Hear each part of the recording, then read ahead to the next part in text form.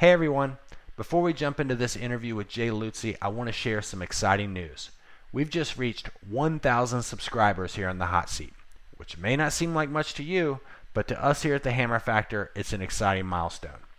If you like what we're doing here, providing access and sharing the genius of these professionals, please head on over to iTunes and give us a quick review or a rating. Every little bit helps. Thanks again for listening. Now let's get into it. You ready to roll? Let's do it. Sure. All right. Welcome to the Hammer Factor, where we help successful professionals share their genius with the world. On this episode, we have a lobbying genius, or I'm going to call him that. He may not like that term.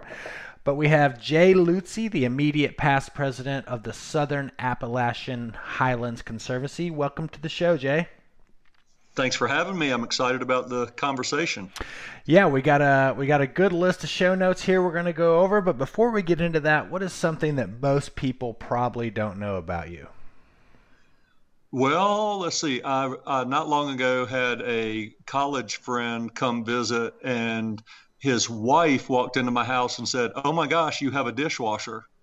And I think there are a lot of people who have read my book, Stand Up That Mountain, that assume I don't have electricity or dishwasher or refrigeration. And I realized that's a part of my book. I could have done a better job of accurately portraying the fact that I do have a dishwasher. So we'll get into the book here in a little bit, but describe to our audience what you do for a living. Well, I like to say I have the best job in the world. I've been working with Southern Appalachian Highlands Conservancy since about 2004. And before I worked for that organization, I was a volunteer leading hikes for that organization and introducing people to the work that they do. Basically, Southern Appalachian Highlands Conservancy is a land trust. And the land trust movement in the United States started. I lost you. Roots-driven response to people looking at negative changes in their landscape. So any kid that looked out the window of the family station wagon and saw timber falling and saw roads carving up hillsides in a way that seemed unplanned or unwise, land trusts are the response to that. Land trusts help landowners determine the fate of land that means a lot to them. So either family farms or inherited land. People who want to protect their own land reach out to land trusts and say, look, when this generation passes, I'm worried about what my children or grandchildren might do if they subdivide this. Land trusts provide tools for people to protect their own land. Then we also reach out and work with state and federal agencies to help those agencies meet their land protection goals. So we buy land for Pisgah National Forest, for example. We help the National Park Service protect the viewshed along the Blue Ridge Parkway. We work with municipalities on protecting their drinking water supply by using conservation easements on municipal watersheds. So I get to meet with landowners. I get to meet with people in state and federal agencies, talk about their priorities, and then I try to identify funds that will match with those projects. And a lot of what I do is hand projects over to the staff at Southern Appalachian Highlands Conservancy. We've got 13 people that do land protection and communication and help raise funds so that we can continue to work, and then the stewardship staff. So I work with all those elements of our land trust. So you're kind of like a broker to taking private land, and whereas let's say like the National Forest Service or a game lands operation, they have their mission statement, what they're doing for on the daily, and you see pieces of land that would fit into their organization, and you facilitate that actually happening, like growing those public lands. Is that right?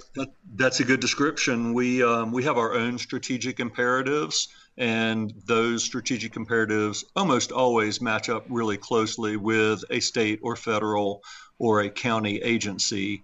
who has a similar goal, and we sit down and we say, hey, what are your priorities? And if they show us their list of priorities and we say, well, this one you might not have known, but we had a biologist out on this property and they discovered this rare plant. It may also be on the adjoining property. Do you think that increases its prioritization under your model? Mm-hmm. So we work a lot on trying to take scarce resources and direct them into the projects that have the most conservation bang for the buck. And so there's a lot of strategy that goes into that. And then you have to work with landowners to see if they are interested in either selling that land for protection or using conservation easement to protect that land. But it's all about matching up priorities of all the good folks out in the field who are trying to protect the places that are going to clean our drinking water and provide meaningful wildlife corridors and meaningful recreation trails for guys like you and me. How'd you get into this? Well, my parents dragged the three children in my family out of our cozy lifestyle in Chapel Hill, where my father and mother both worked for the university, and bought 9 acres very close to Roan Mountain up in Avery County. And we dismantled some old cabins in Durham County and hauled the wood up to Avery County and built a cabin. And basically this is where I spent the summers of my life, and then moved here full time after law school. I was trying to find my fictional voice. I wanted to be a writer. And so we had this cabin sitting empty, and I came and brushed out the cobwebs and vacuumed up a lot of mouse droppings and sat down at a typewriter and fell in love all over again with this landscape, but realized pretty quickly that it was being converted rapidly. I was seeing a lot more electric lights at night off in the distance, and I was hearing bulldozers up on ridges that were putting in roads for subdivisions, and just seeing the changing landscape pulled me into conservation. When was that? What year ballpark was all that? In the early 90s. I had finished law school. I had a job that took me to Boston, Chicago, and London. And every minute of the time doing that job, I dreamed about getting back to Avery County, where I'd spent a lot of my childhood. And when I got here and I saw that things had changed while I was away, I got worried about that. And that's how a lot of conservationists are born. We get worried about change, and we start to wonder, is the water going to be as clean at Elk Falls as it was when I was a kid? And if you're seeing impairment to that water, you start looking upstream and you start to imagine, or you start to ask questions. You start to wonder, how is sediment getting into the Elk River? Where's that problem starting? And once you start going upstream on any of these sort of curiosity endeavors, you realize that the answer to a lot of these problems is conservation, protecting forest cover and protecting stream banks. And who does that? Conservationists do. Federal and state agencies do, and land trusts do. So that's why I chose conservation for my career. You know, I see 2 catalysts as propelling people into conservation. One is, like you say, going to an area repeatedly and seeing its change over time and realizing it's not a positive change. And number 2 is having kids, because when you have kids, or at least when I had kids, all of a sudden the timeline down the future got expanded like another 40 years. You know, you kind of quit thinking about the end of your timeline, and you're like, whoa, what's going to happen during their timeline? So yep. Let me tell you a quick story. I was camping with 2 of my nephews, and we had been on a 6-day camping trip, romping across the landscape. And our last night, we were camping in Pisgah National Forest, in the Pisgah Ranger District. And I was whooped after 5 or 6 days on the road with these kids who were probably 10 and 8 at the time. And I was ready to cook that last dinner at the campfire and fall into the tent at 9:15. And they said, no, we have to have one more adventure. So we hiked up Looking Glass Rock in the dark. And we are sitting on Looking Glass Rock, taking in the splendor of the evening sky. This is in the summer, beautiful late evening. And I was just, I was romanced by by every aspect of this journey up Looking Glass Rock and breaking out onto the rock. And we sat down and we were being very quiet, and we heard one car somewhere on a gravel road, probably back around, I don't know, Daniel Ridge or somewhere. 225 or whatever up in there, yeah. We heard one vehicle, and my nephew said, "I can't believe we have to listen to that." And I thought about how sensitive we are as creatures. And I thought about the expectations that we have when we dive into the woods and we think we're in wilderness, and reminders of the modern world. And that, in my adult framework, I was so happy with the serenity that we had found. But as you're saying, when you have kids and when you're around young people and they bring fresh eyes to a situation, I realized, boy, we have a lot of work to do to create the world that is most healthy for us as creatures. And I thought of my nephew at that moment as a sensitive creature who needed protection from the modern world. Most healthy. I have a question that came up. It was actually on a link that I saw that you shared on Facebook this morning about conservation and its health benefits. Well, I want to get to that here in a little bit. Yep. But how did lobbying become a part of all this? So I mentioned that I wanted to move back to Avery County to write. I've always believed in the power of stories because stories were so powerful in my childhood. I was the reader. I was the kid curled up in a chair, and when dinner was ready, I couldn't hear my mom calling to say, "Get to the table," because I was engrossed in a story. And I wanted to be part of that storytelling tradition. And lobbying is telling stories.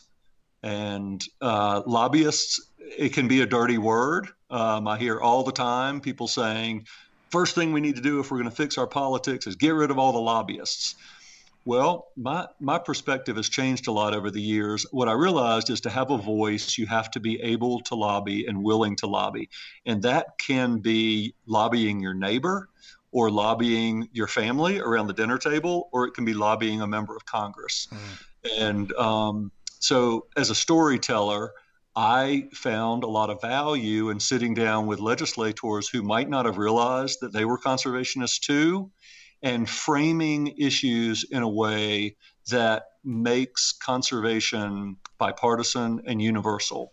And I'm going to tell you that it works. Every legislator that you sit down with at the state level and the federal level has a origin story from their childhood about when they fell in love with either a tree in their backyard or a national forest 2 hours from home, a fishing trip with an uncle or an aunt. And so I came into lobbying because if you need money to complete projects, you got to go ask for it. And what I realized was the best way to do that is to make connections, and lobbying is making connections. Now, pharmaceutical lobbyists might lobby for issues that they themselves feel ambivalent about. I have never felt ambivalent about the issues I lobby on. I lobby on the need for more public land to protect species, including our species, and to protect clean drinking water and open space and clean air. I go into lobbying with a very clear heart. And so I kind of delight in the opportunity to tell people more about the good side of lobbying. The part of lobbying that sometimes gets a bad name is legislators sometimes rely on lobbyists to write legislation. And that is because legislators, you may have a state senator who has a background in the funeral home business, but doesn't know much about creating a new state park, writing authorizing language to craft a state park. Well, if you've been working in conservation for a long time, you might know a lot about writing authorizing language for creating a new state park. And if that legislator is on board and wants to authorize a new state park, their staff can probably use some help. So sometimes you get involved in providing language Sometimes it's just pulling up an old bill and you're the one that can put your hands on it and put it in a link and send a PDF, and then the staff is ready to go. I don't think providing that information or those templates makes you a bad person. Yeah, by no means. I got to share a story with our listeners. Last year, through some folks that I know at the Outdoor Alliance, I was hooked up with you to go lobby on behalf of the Land and Water Conservation Fund, which we're going to get into pretty deep here later on in this show. But I just want to kind of paint a picture of Jay that I know. So I had no idea who you were. Very, there was an email chain that went around.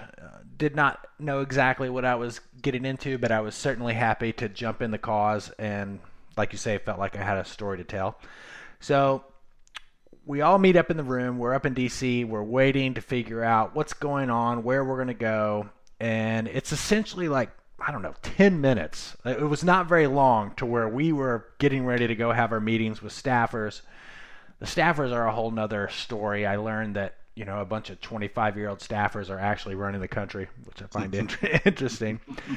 But anyway, we're at this table, and, we're really close to getting ready. Everybody explained, got everybody on the same page about LWCF, the problems with what had happened, and lapses in funding and lapsings of allocation and whatever. And in the back of the room, there's you. And you've got an old pair of jeans on and a T-shirt. And, we're all dressed up. We got ties on. We're ready to rock. And we kind of, we met, learned your name. You were super relaxed. We spoke for a minute. And literally, it's like 5 minutes before we're getting ready to go do this thing. And you're like, hey, I'm going to go change clothes. I'll be right back here in a minute. And literally, it was like, magic. You came back down, looked presentable, and it was just amazing watching you navigate the day. You navigate it. You navigate it the same way that like I would navigate a river. I know where all the rocks are, all the holes, whatever. You knew every nook, office, building, corner, place in the cafeteria to meet with someone, angles to actually get in with the staffers. It just became super clear how effective you were in this process. But I guess the gist of my story is seeing you in the corner in your jeans and T-shirt. And, and so that's, I don't know. You're talking about your authentic message, and I just want to back you up that, you're pretty dang authentic when it comes to lobbying for conservation. Well, thanks, John. I think part of being effective as a lobbyist is realizing that the staffer that you're meeting with on the weekends, they're wearing jeans and a T-shirt also, as are some of the members of Congress. Maybe not all. Some of them may do yard work in coats and ties. They sometimes seem that way, but I think that one of the reasons that we really wanted you to come to Washington was we all need to recognize that stories from home are what matter on Capitol Hill, and lobbyists can help in drafting legislation because they may be able to point to 1978 legislation that's analogous, and that's really useful. But what really works well is making fresh connections on Capitol Hill. And I like making members of Congress feel like they're surrounded even more than they may actually be by bringing in waves of fresh troops. Because that authenticity really is effective, not in a cynical way, but people are working hard on Capitol Hill, and they're meeting with all kinds of different teams of people, and there's nothing that communicates better than somebody who comes in and says, let me tell you a story about when I was paddling with my kid last weekend. That you can't buy that. You can't pay for that. That's why our story resonates, because it's real and it's authentic and it comes from the heart, and we don't ever want our story to get stale. And there are enough people out there that we can keep, if we can raise the money, we can keep paying for hotel rooms for advocates to come to Washington and tell their real stories. So I'm really grateful that you came. You've got a unique story, and I love your river analogy. It is very similar to knowing where the rocks are. And the first time you run a river, you're going to hit some of those rocks, but you run it a few times, and you can take your friends out and make them safe. Yeah. So. Yeah, that's exactly how it was. And to add to that with your fresh troops comment is that when the troops go home, they're invigorated to talk to their audience about the experience, which can hopefully get more messages in that staffer's inbox and that kind of thing. I think it's really, I realized the first couple of times I came home from Washington that when you tell your stories to your neighbors, because it's exciting. I mean, I'm a political junkie. I was thrilled the first time I stood in the shadow of the Capitol and walked some of those halls. You come back home and you tell some of those stories, and whether it's, your goal or not, you end up having a little bit more authority at the local level to be a broker for information, back to that idea of being a broker. And so everybody that comes to Washington with our coalition goes home and becomes an ambassador. And,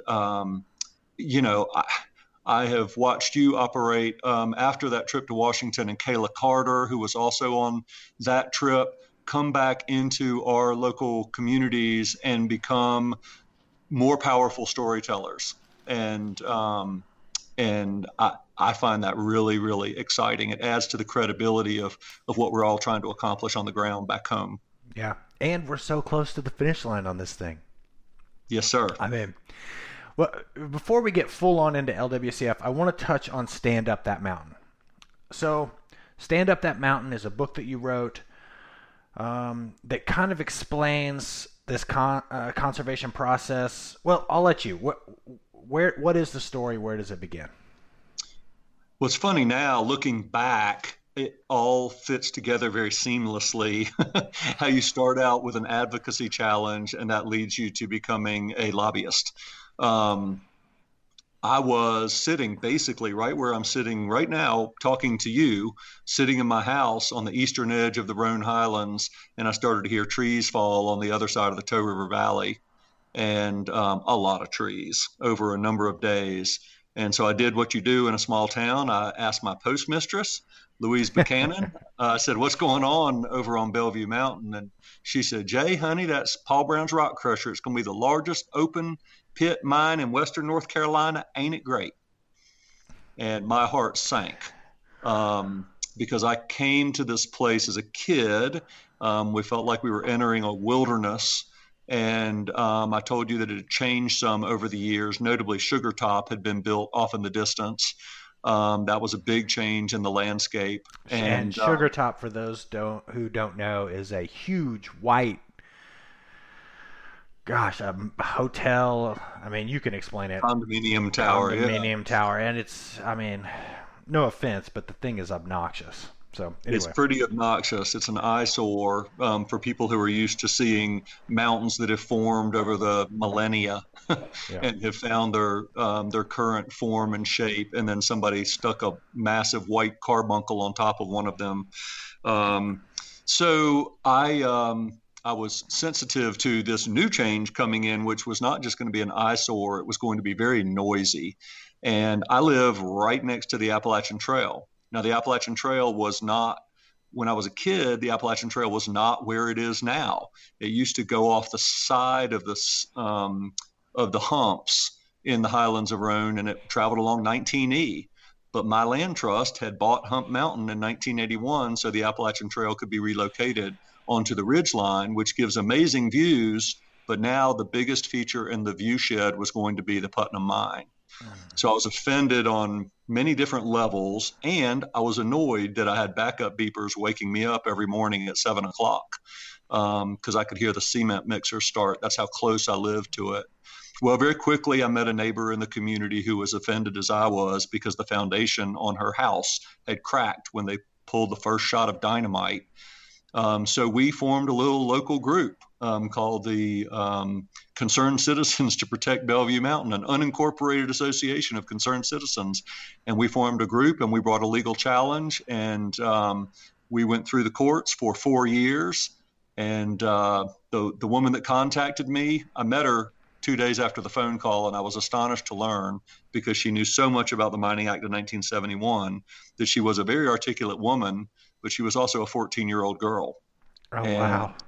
we formed this partnership with her aunt who was raising her, and we traveled all the way through the North Carolina court system, and we won in the Supreme Court because the state had violated the Mining Act in 1971 by not considering the impact the operation would have on a national park unit. And the Appalachian Trail is a very skinny national park. So I learned in that case what it means to fight for what your values are, and I learned all the different pieces of getting to victory. And I decided that the best thing to do to protect the places that we love is to buy them. And that led me into the land trust world. Lawsuits are really expensive, really time consuming, and have uncertain outcomes. With buying land, you have a better chance of controlling your outcome. So that's how I ended up in the job that I have. Oh, wow. So, what is the Land and Water Conservation Fund for someone who's never heard of it? So the Land and Water Conservation Fund is a brilliant idea hatched in the early 1960s, mostly by senators who were flying in from around the country to Washington, D.C., and seeing the sprawl of the Eastern Seaboard. It gave rise to a sense of alarm in the 1960s, the same things that I grew up feeling, that wilderness was under pressure, that wildness was under pressure, that clean water was under pressure. And members of the Congress saw this pressure building on the Eastern Seaboard and said, if we don't get serious, we're going to lose our natural heritage in this country.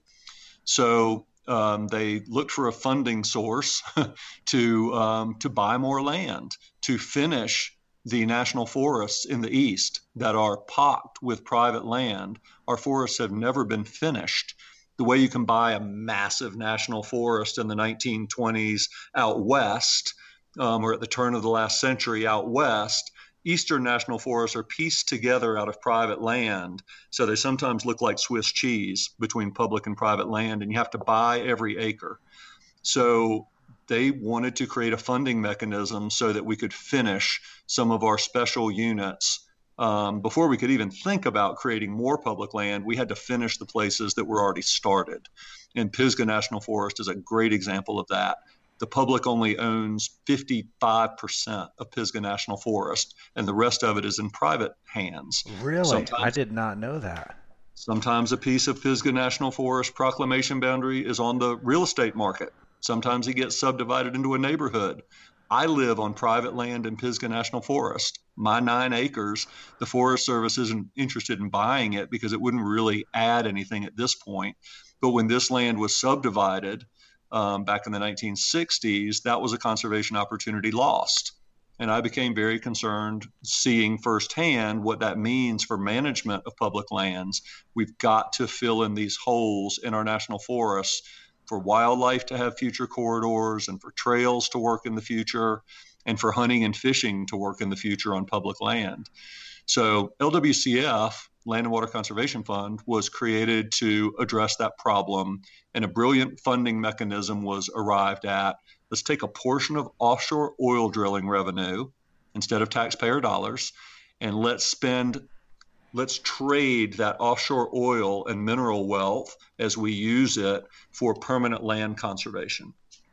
So $900 million flows into this account every year, and groups like Southern Appalachian Highlands Conservancy and the Nature Conservancy and Mainstream, Land Conservancy and Foothills Conservancy can use those funds with their agency partners to fill in holes. And fill in holes in Mount Mitchell State Park. Mount Mitchell State Park is not finished, and it was North Carolina's first state park. So Cherokee National Forest is not finished. So the problem is the funding mechanism has been broken since its inception, and congressional appropriators steal from this account every year, sometimes about half the balance. So last year, $900 million went into the account. Congress stole $405 million of it. So we have been working as a coalition, and the reason you came up to D.C. With Kayla and many other advocates is to argue that we need that funding mechanism to be secure so that groups like Southern Appalachian Highlands Conservancy and the Conservation Fund can enter into real estate contracts with confidence, knowing that the Congress is going to help the agencies buy those properties from us when we act as a go-between. Right. You can't necessarily go to a landowner and be like, trust me, we're going to buy it, probably.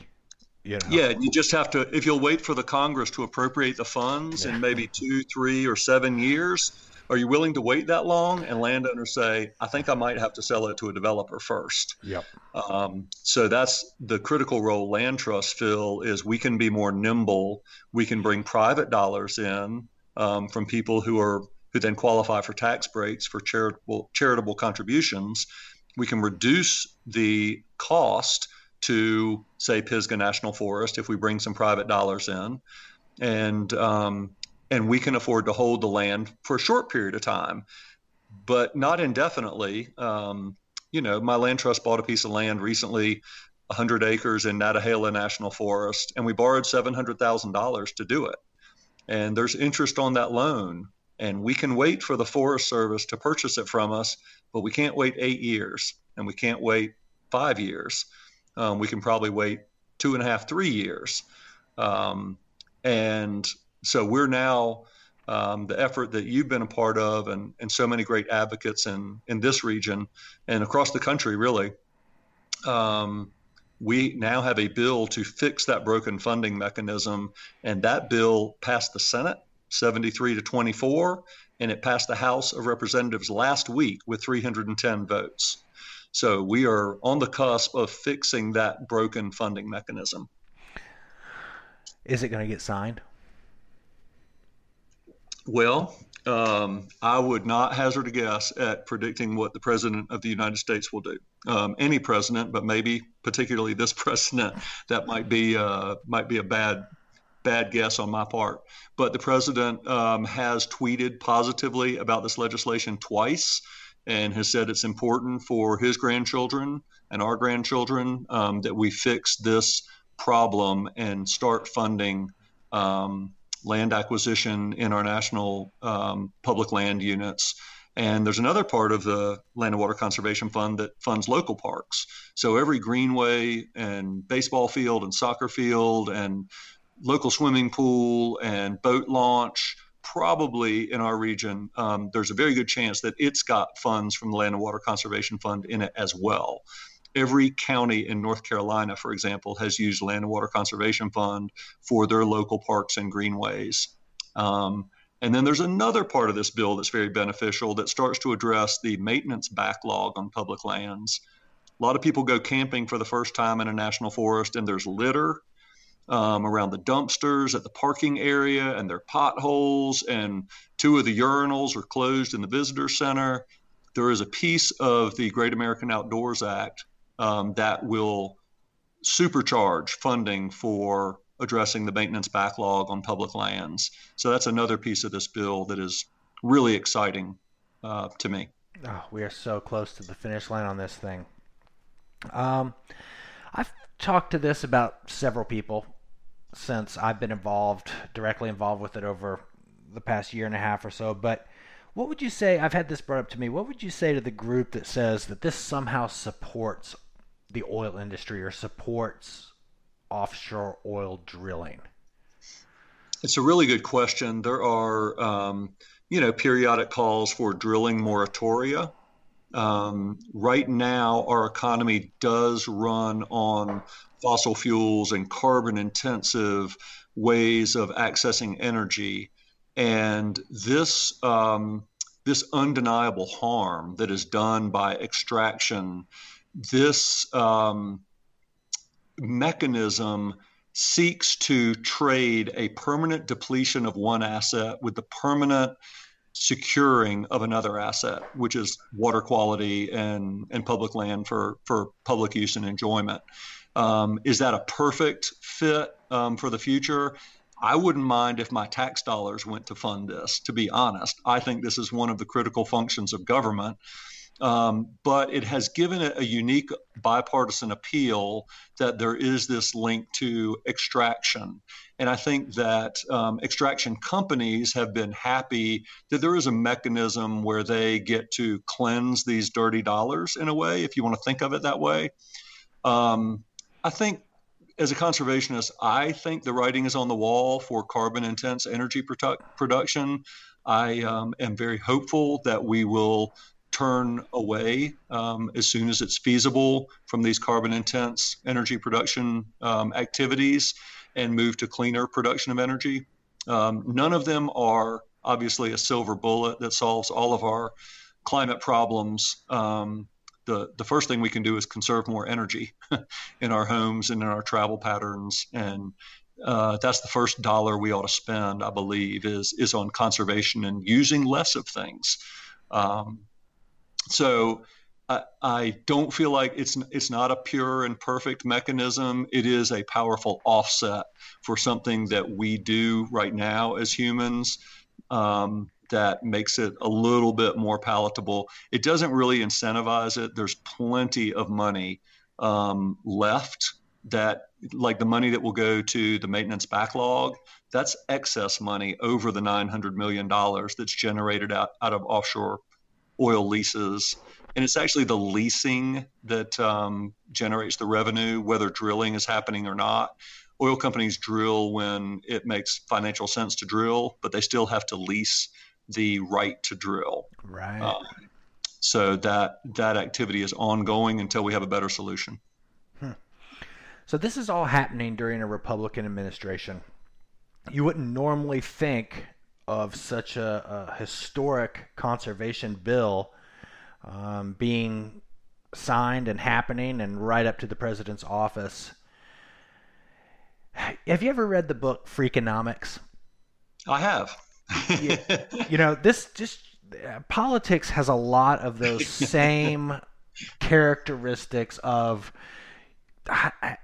rather than get too deep into it, you just never know what's going to happen. This is like a freak of politics story. You should put one of those together, Jay. I think that would be a good book for you as a writer. But how did this happen during the last few years, during this administration?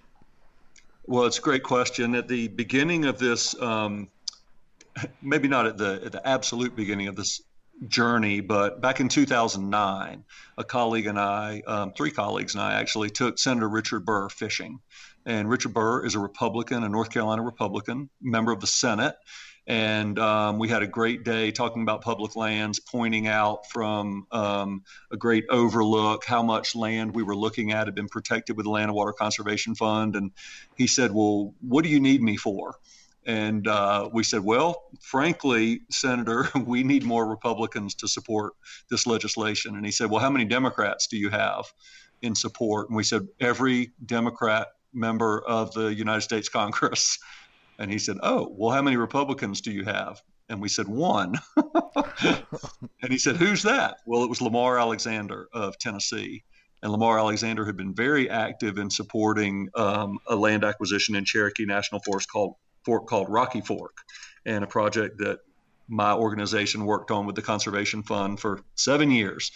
And so Richard Burr then said, well, now you have two. And we asked him why he wanted to get involved. And he said, well, I'm offended by the fact that we say we're going to spend $900 million on this conservation, and then we don't, that we divert money out of this account every year, that appropriators steal some of it. He said, that offends me as a conservative. So he gave us a great new way to talk about conservation, and with Republican members of Congress. And so we quickly, he said, let me go down the hall and talk to Lindsey Graham about this. So we met with Lindsey Graham's staff, and he met with Lindsey Graham himself. And soon we had 3 Republican senators. When was all this going on? This was in 2009. Okay. And so then we were told we had a problem that, well, yeah, you've got a couple of Republicans now, but you just have Eastern Republicans or Southern Republicans. This is not, nobody in the West likes this program. Well, we very quickly found out that people in Montana really, really like this program.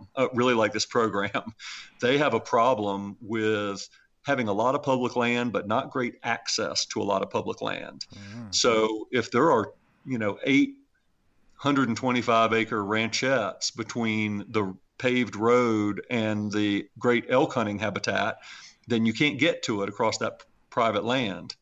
If somebody's willing to sell one of those, that's a classic LWCF project. It increases access to for the public to get to hiking trails or fishing trout streams or to hunting habitat.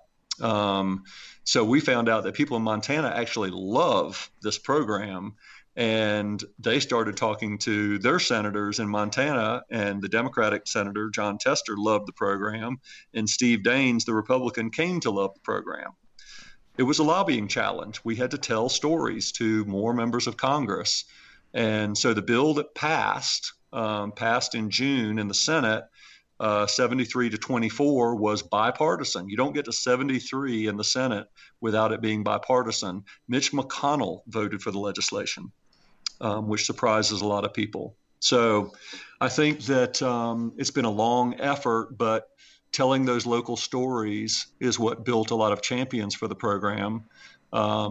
We've got work to do. In the House, we did not get a majority of Republican House members, but we got enough to get to 310. So it's gratifying, but everybody ought to be voting in favor of more access to public land and fixing our public land units. So the work's not quite done. Even after this legislation is passed, we've got to continue building those networks so that what I want is in election campaigns for reporters to shout questions at candidates. What's your position on public land? What's your position on funding clean water? Where do you stand on hunting and fishing and kayaking and paddling and bird watching? And then I think we'll really have made a difference that's going to stick. Yeah, no, that's well. I mean, it's hard to say no. I don't want clean water. Like that's a very tough. It's a great way to pose the question. Yeah. And, the other thing that's happened that made this a magic moment is you had two vulnerable senators who are up for election this year in this cycle, and they happened to be members from Colorado and Montana who had become real champions for the program. And they went to the White House and told the president that, number one, this is a great program and it will do a lot of good in our states and across the country.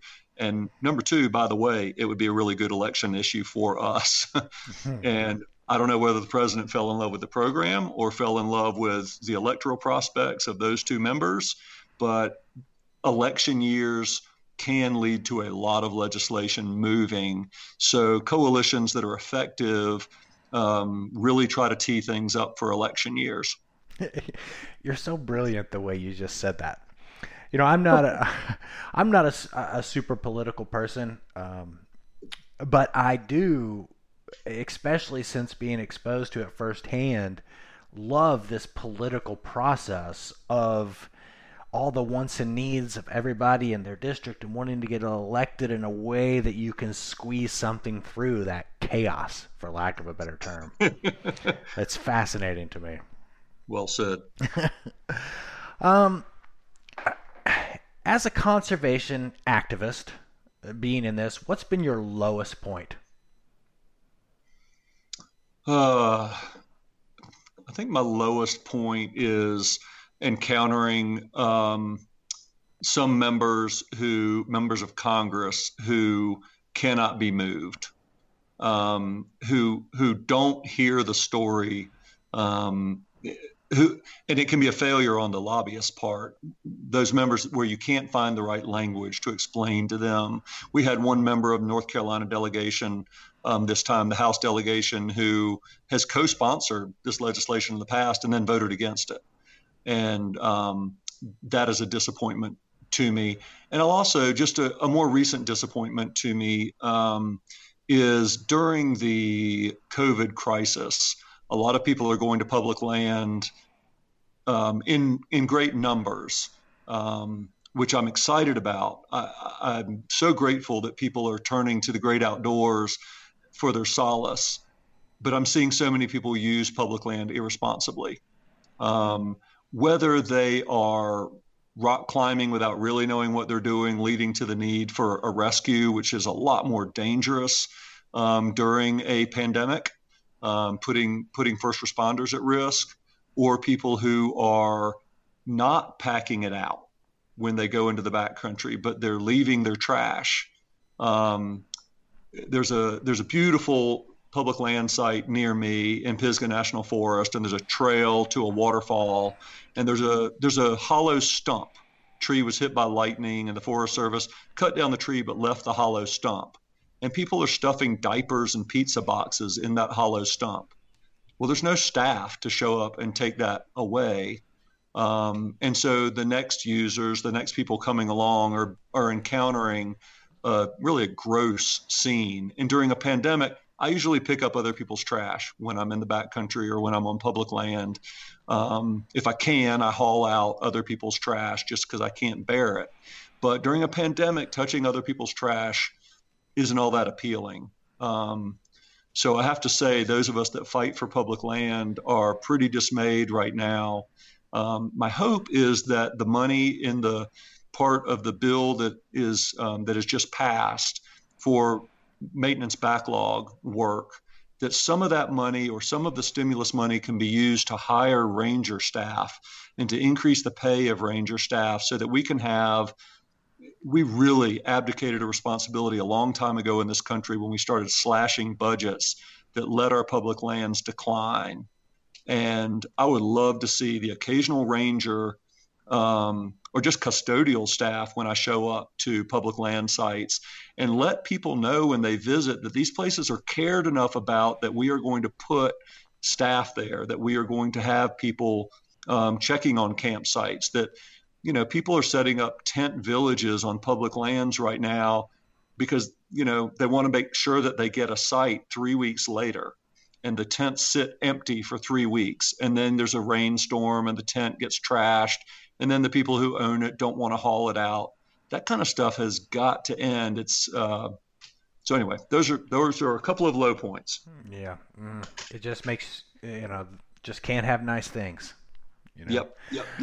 I will say a silver lining in that is there are a huge amount of people who are rediscovering the outdoors.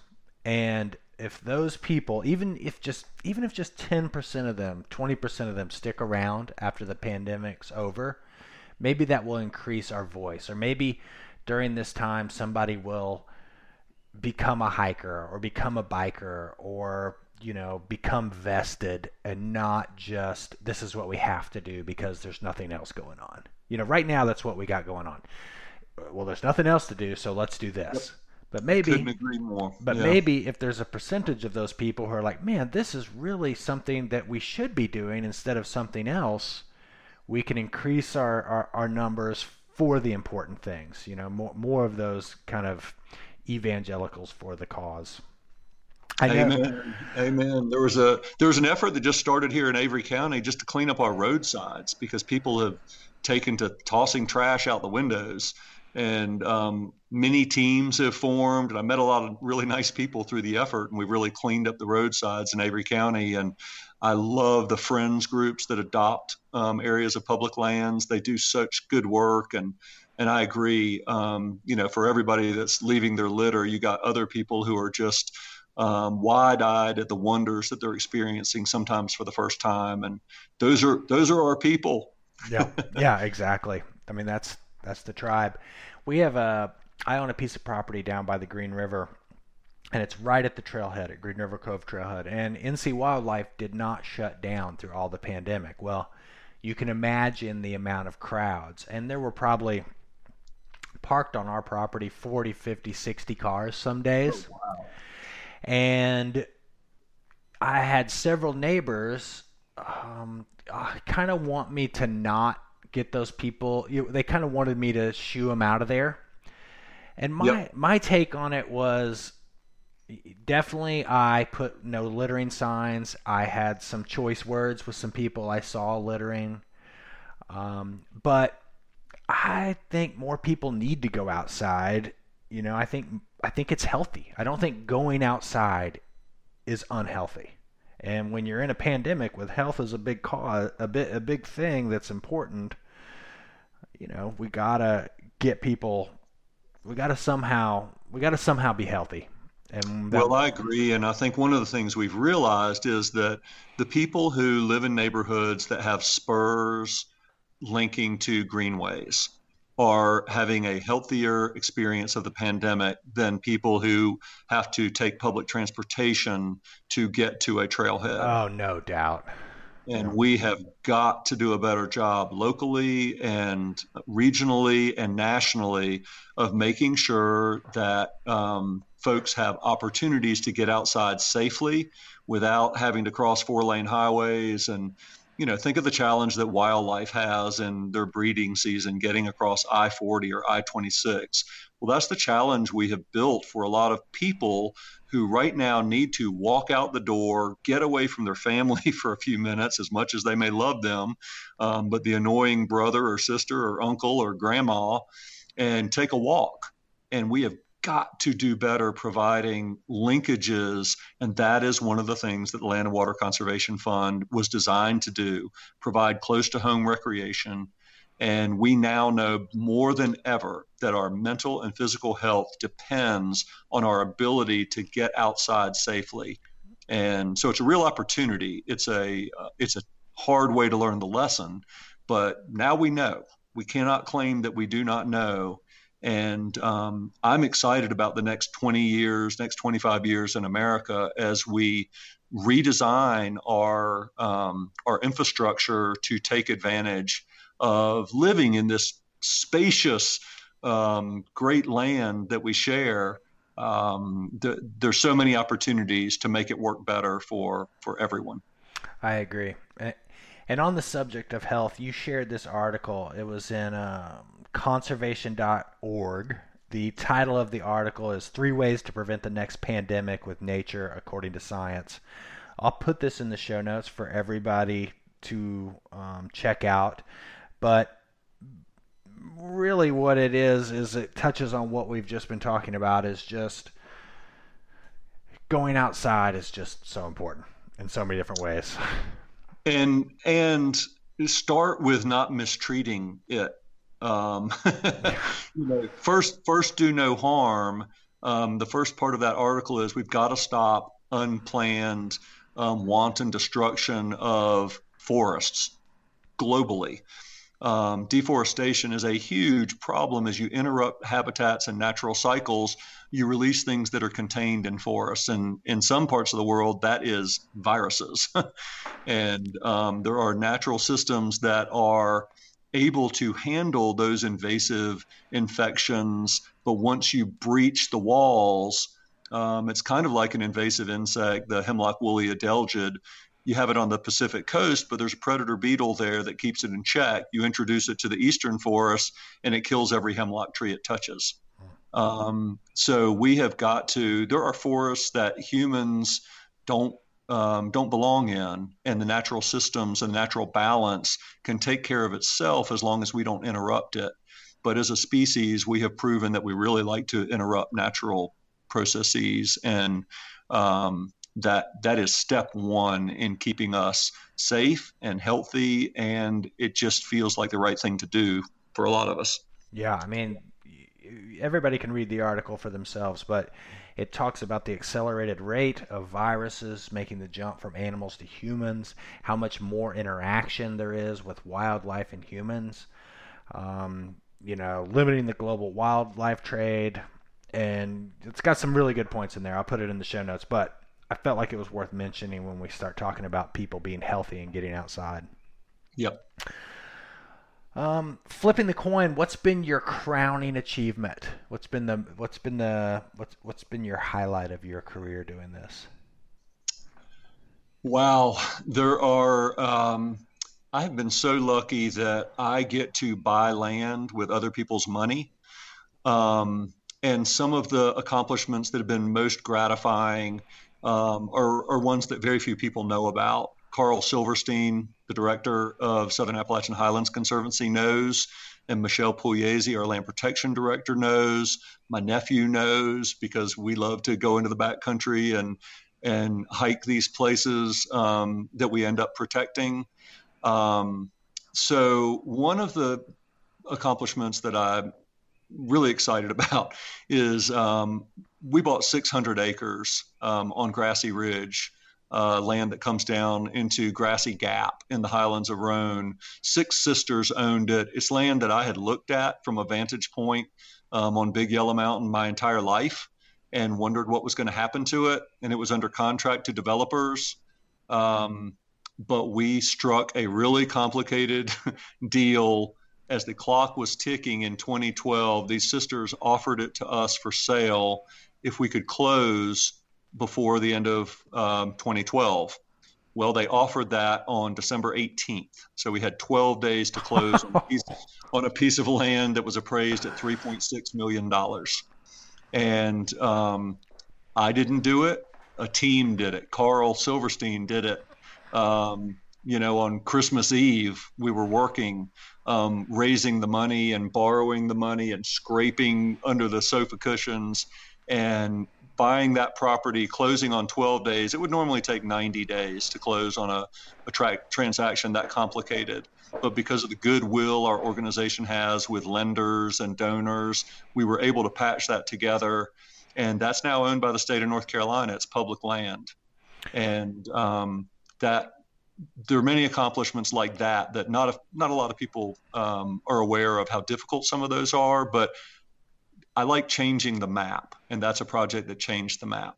Oh, that is a great story. 12 days, 600 acres, how many million dollars raised? $3.6 million. That's incredible. We started at zero. I mean, I tried to buy a camper trailer the other day, and it took me 3 weeks. That's right. What advice would you give to someone who has a local cause, whether they live in, Texas or Minnesota or, down in Georgia? What advice would you give to them if they wanted to make some sort of conservation project happen? The first thing I would do, and it took me a while to learn this, is try not to duplicate somebody else's effort. There may be an organization that already exists that does what you want done, and that's what I found. I did not know conservation organizations doing this kind of work really existed. I knew what the Nature Conservancy was, and I had, as a child, met people through Southern Appalachian Highlands Conservancy. Didn't really know what that meant. There are over 2,000 land trusts in the United States. And so almost every region of every state is served by a land trust that was started by somebody who saw destruction of habitat in their community and tried to think of a creative way to solve it. So I would say go to Land Trust Alliance, LTA, and find out if there's a land trust in your area that needs help or that is willing to help you. You might end up stuffing envelopes for a while, or you might end up being a volunteer steward, removing downed limbs on a trail for a little while. And maybe that's the goal. Maybe that's the thing you want to do to help, and we need that. So I would say, first of all, don't duplicate other people's work. Try to fit into the existing network of really accomplished, successful land trusts. Over the last 15 years, land trusts in the United States have saved more land, either using purchases or conservation easements, than was lost to sprawl. It is an incredibly powerful movement that is taking place across the country, and you may find that there are good, hardworking people that are ready and willing to help you when you notice a problem in your local community. But that's a good place to start. That's landtrustalliance.org? Land Trust Alliance. I think that's their website, .org. Okay. If not, Google Land Trust Alliance. Okay. And they can link you to your local land trust. There's already a network there. Just the ability to get on board is going to mean something. That's right.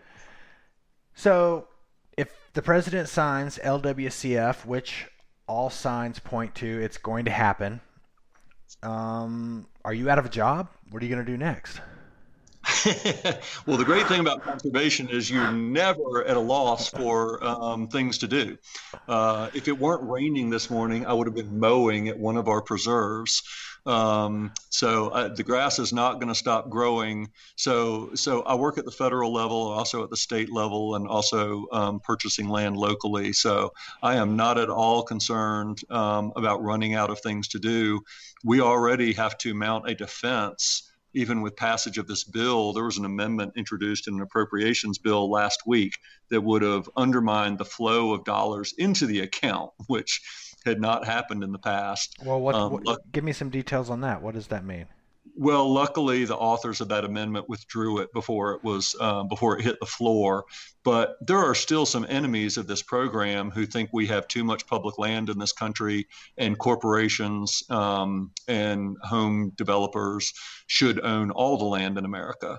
So we will continue to have some noisy opponents. And unfortunately, for a long time, the reason it took so long to accomplish this win is because one of those opponents was the chair of the House Natural Resources Committee, Rob Bishop from Utah, and he could control the agenda. There's no way, with Republicans in the majority in the House, that Rob Bishop was going to let this bill get through his committee. So he remains an opponent. He's leaving the Congress next year, so we'll see who our next who's going to lead the opposition in the future. But there will be continuing attacks on the idea of creating a network of public lands in America, which is troubling, but it will keep us all focused into the future. There's a lot of things I can understand being against, but public lands, it's just hard for me to figure that one out. I mean, it's such a no-brainer in my head, but well, we've really had to work hard to explain to, say, the Chamber of Commerce that public land is a net win for communities economically. Communities that rode out the last recession well happen to be communities that had a lot of public land nearby, because people are using public land, and that leads to dollars for nearby businesses. Obviously, the pandemic has changed the way a lot of businesses function. But we know when our economy gets back to a more normal footing, conservation it saves money. The deferred cost of not having to build another water treatment plant because you protected the headwaters of a stream, that's massive amount of saved money for localities. The amount of money generated by an outdoor recreation economy is twice the size of the pharmaceuticals industry. You never see it in the Wall Street Journal. It's not on the front page. Outdoor recreation is a massive, healthy, green, homegrown industry. The jobs cannot be outsourced, but we need to organize ourselves better and tell that story better so that politicians have to listen to us.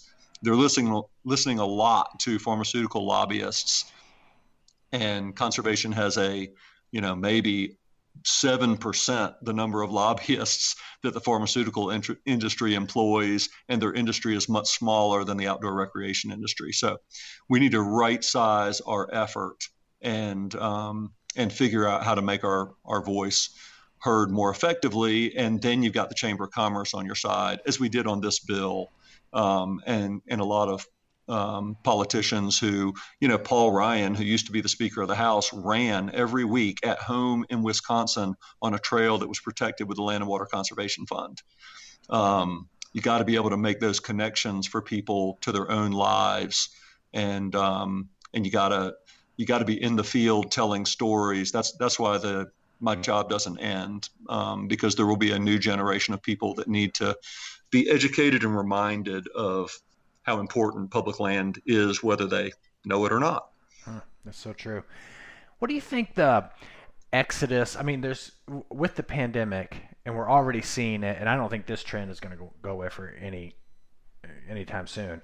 But people who live in the city are not only moving out of the city, but they're buying second homes that are closer to nature, more spaced out. Just the concept of wanting to get near wild spaces. On one hand, it's going to make them more valuable. It's going to make these public lands more valuable. But on the other hand, it's going to kind of put another layer of pressure on it. Have you thought about that? Do you see any way that balances itself out? I was just on the phone learning about a piece of land that was on the market 3 or 4 years ago for $20,000 an acre. It's now under contract for $40,000 an acre in Mitchell County, um, and or that one, it's actually in Yancey County, outside of Burnsville. And that gives us real pause. We are, as conservationists, I think we're all very concerned about what happens to the economics of land acquisition when the demand for 15-acre, 30-acre, 100-acre parcels in rural counties goes up. I don't know if that will be followed up by more building. I assume that it will, which can have impacts on water quality. We got to start with our existing public lands networks and try to fix it. A lot of the purchases or a lot of the land that will be offered for sale, as I say, will be inside the proclamation boundary of Nantahala National Forest, inside the proclamation boundary of Pisgah National Forest, because the public currently owns less than 60% of both of those forest units. So that's where we have to plant our flag and say we got to protect the ability of these forests to function as ecologic wholes. And then I think we all have to be involved in that earlier conversation about rethinking towns and cities. And there wouldn't be as much demand for rural land if more people in suburbs had access to trails and greenways and local parks. So true. So I think we've got to, I can imagine feeling somewhat trapped if I didn't have access to a trailhead and looking for an alternative. I think we've got to get really creative and work really hard on providing these outdoor experiences in suburbs and exurbs if we want to protect really important public lands that are now fairly free, lightly populated. This is going to be so interesting. I mean, the pandemic has shown we have so much weakness in the economy, so much weakness in the healthcare system, and there's just basic weaknesses sort of in the way of life. Like the systems are really getting tested. Yep, it's a stress test. It is a stress test. And we are, unfortunately, it's real, and it's not a test. It's actually happening, and it is eye-opening, and it really is. It does.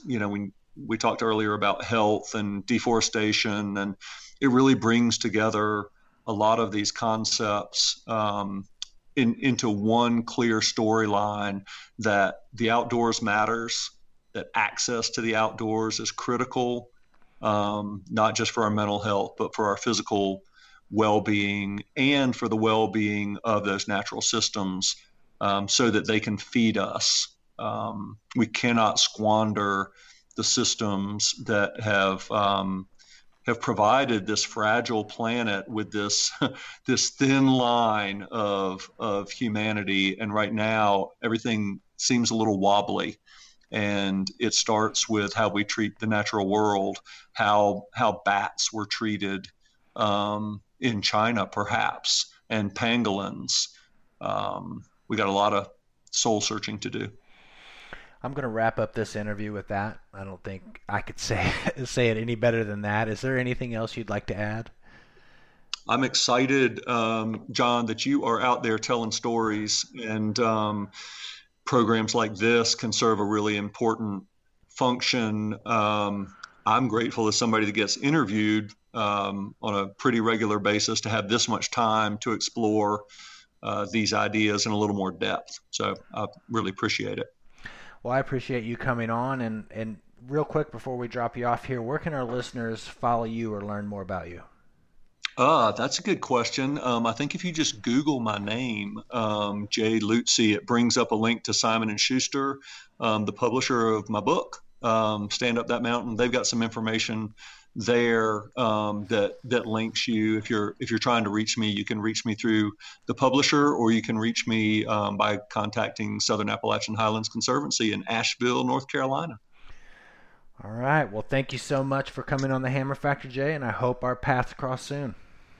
Thanks, John. Take care.